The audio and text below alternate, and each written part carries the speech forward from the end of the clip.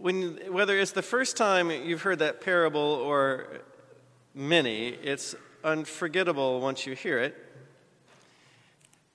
As I have remarked, parables are less a description of reality and more attempting to work the kingdom of God in us. So let's hear a parable. Like many of you, I met a stranger in need this holiday weekend. If you didn't, I am sure you will in the weeks ahead. And that encounter, this parable would suggest, has something to do with the spirituality of being open to God's coming into our lives. And at this point in the gospel, there's much at stake in that openness. So outside Trader Joe's, sitting on the ground, was a roughly dressed man, dressed for winter sleeping outside. Cardboard sign, black felt marking, homeless, hungry, help. I did not help, nor did I cross the way to come close. I'm sure you have done the same. And I did so, and you did so, for many good reasons. But my conscience was seized without my permission, and my shopping in that trip was less at ease. Could that have been Jesus? Ever watch someone shopping in Trader Joe's? They wander around for 40 minutes and never actually buy anything?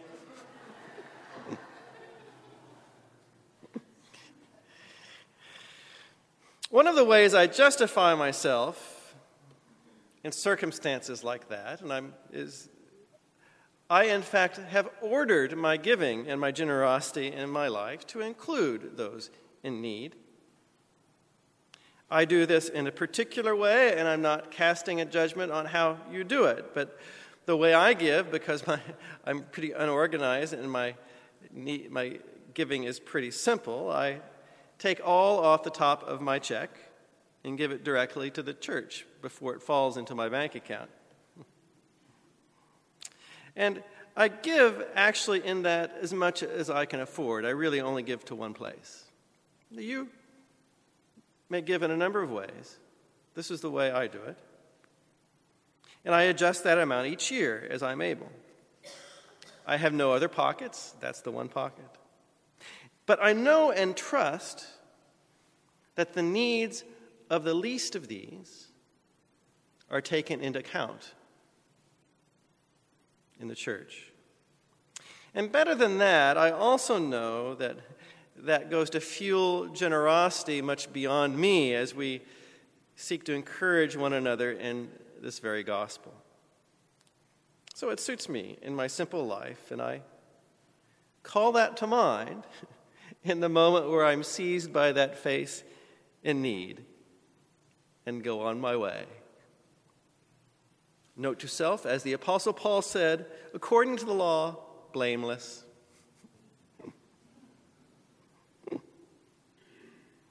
So, does that relieve my conscience? Well, of course not. I'm standing in the frozen food section, attempting to justify myself as I have the image of that face seared upon my eyes. There are other ways to harden our hearts, and we're all well schooled in them. And there's different ways of thinking as we approach these issues. The purely scientific way, which is in fact the way many folks think about the world, is that person, you and I, are a product of cause and effect, of random occurrences which over time have produced one person in this circumstance and one person in another, and I can't really in that moment have any control over that. What the quarter I might have in my pocket won't help change that moment. And so there's nothing that I can do in this immense mechanism of the clockwork of the world to change that person's circumstance. So I go on my way. But I still can't get this face out of my mind while I shop.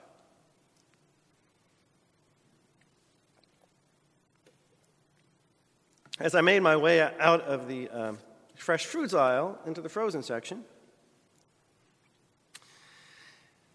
I then recognized that that's not really satisfactory. It doesn't account for everything that I've experienced in that moment. So there's another way we think about ourselves and about people, is that we are in fact individuals with free will. And that person has made it into that circumstance through his or her own actions. And if I give, that may be in fact enabling a pattern of behavior in which this person really needs to move to help themselves. And that is a way to justify moving on.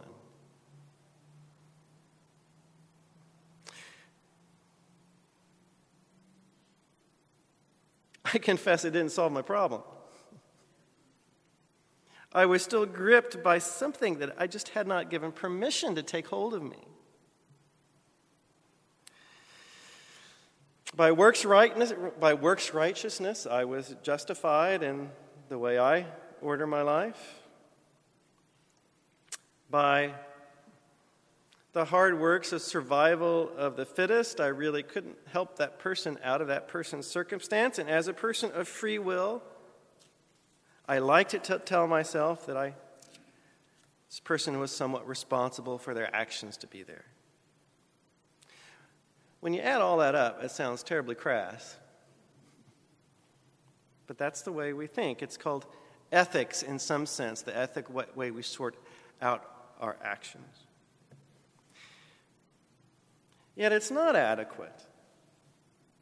In fact, those ways of thinking, the doing works to be good people, the scientific way of thinking, the individual way of thinking, those are part of our world, but once we've reached the end of them, there still seems yet more. A spirituality not adequately claimed in those different thoughts. And there was that face, seared before me, that Jesus claims might be the very face of his presence in the world. Jesus seems to be calling us to wake up. Wake up because there is a presence of God in the world that intrudes upon us like a beggar at the grocery store. And if we're not open to that, if we've hardened our hearts, we'll miss the very presence and coming of God into our lives.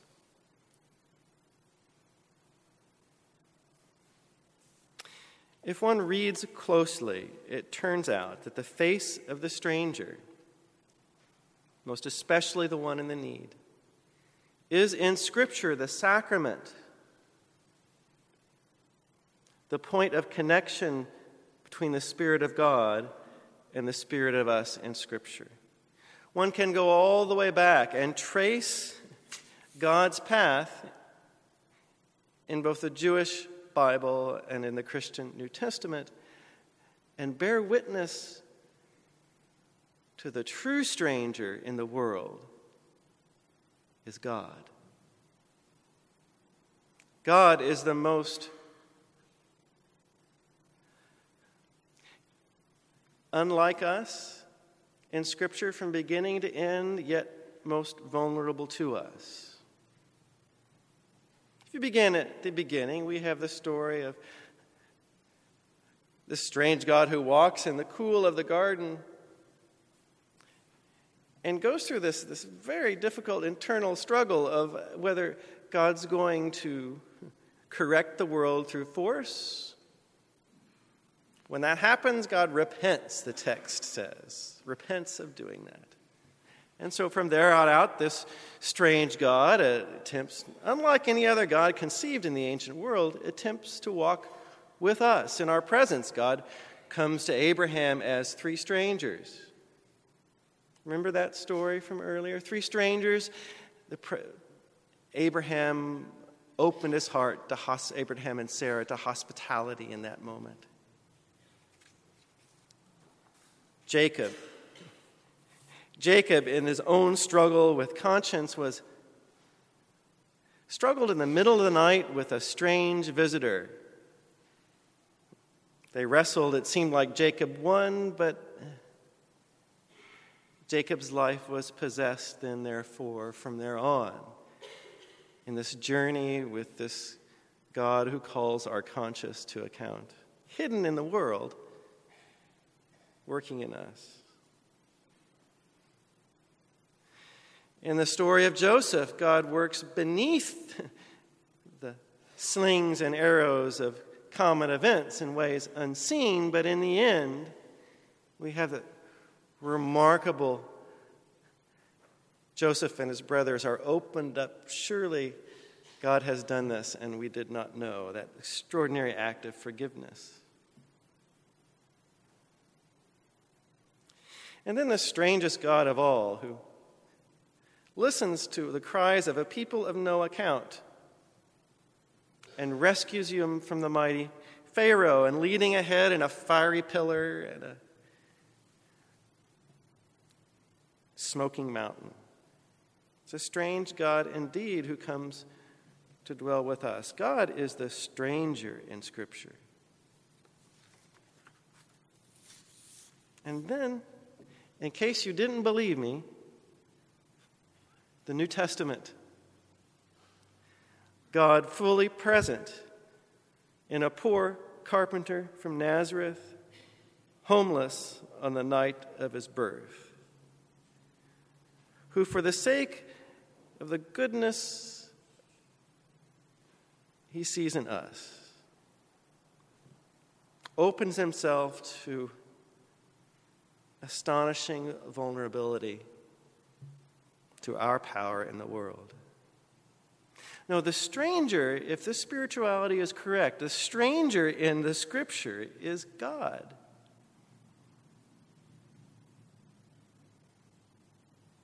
And if we fail to open ourselves to the person different from ourselves, A, we can't open our hearts and make a world at peace. But B, we miss the very presence of the one coming into our midst. Now, whether or not you reach out to the need of that person in that moment, I don't judge you for not doing that. But Jesus is saying there's something extraordinarily important at stake in keeping our hearts open to the stranger in the world. Sometimes that stranger, I confess, in my life has been me. Looking into the mirror, there's suddenly someone there I don't recognize. You can begin there. Begin with the person next to you. But always, ever more intently, open to the one different from ourselves. And when we do that, we make room for the one who comes among us to build a world of peace and love.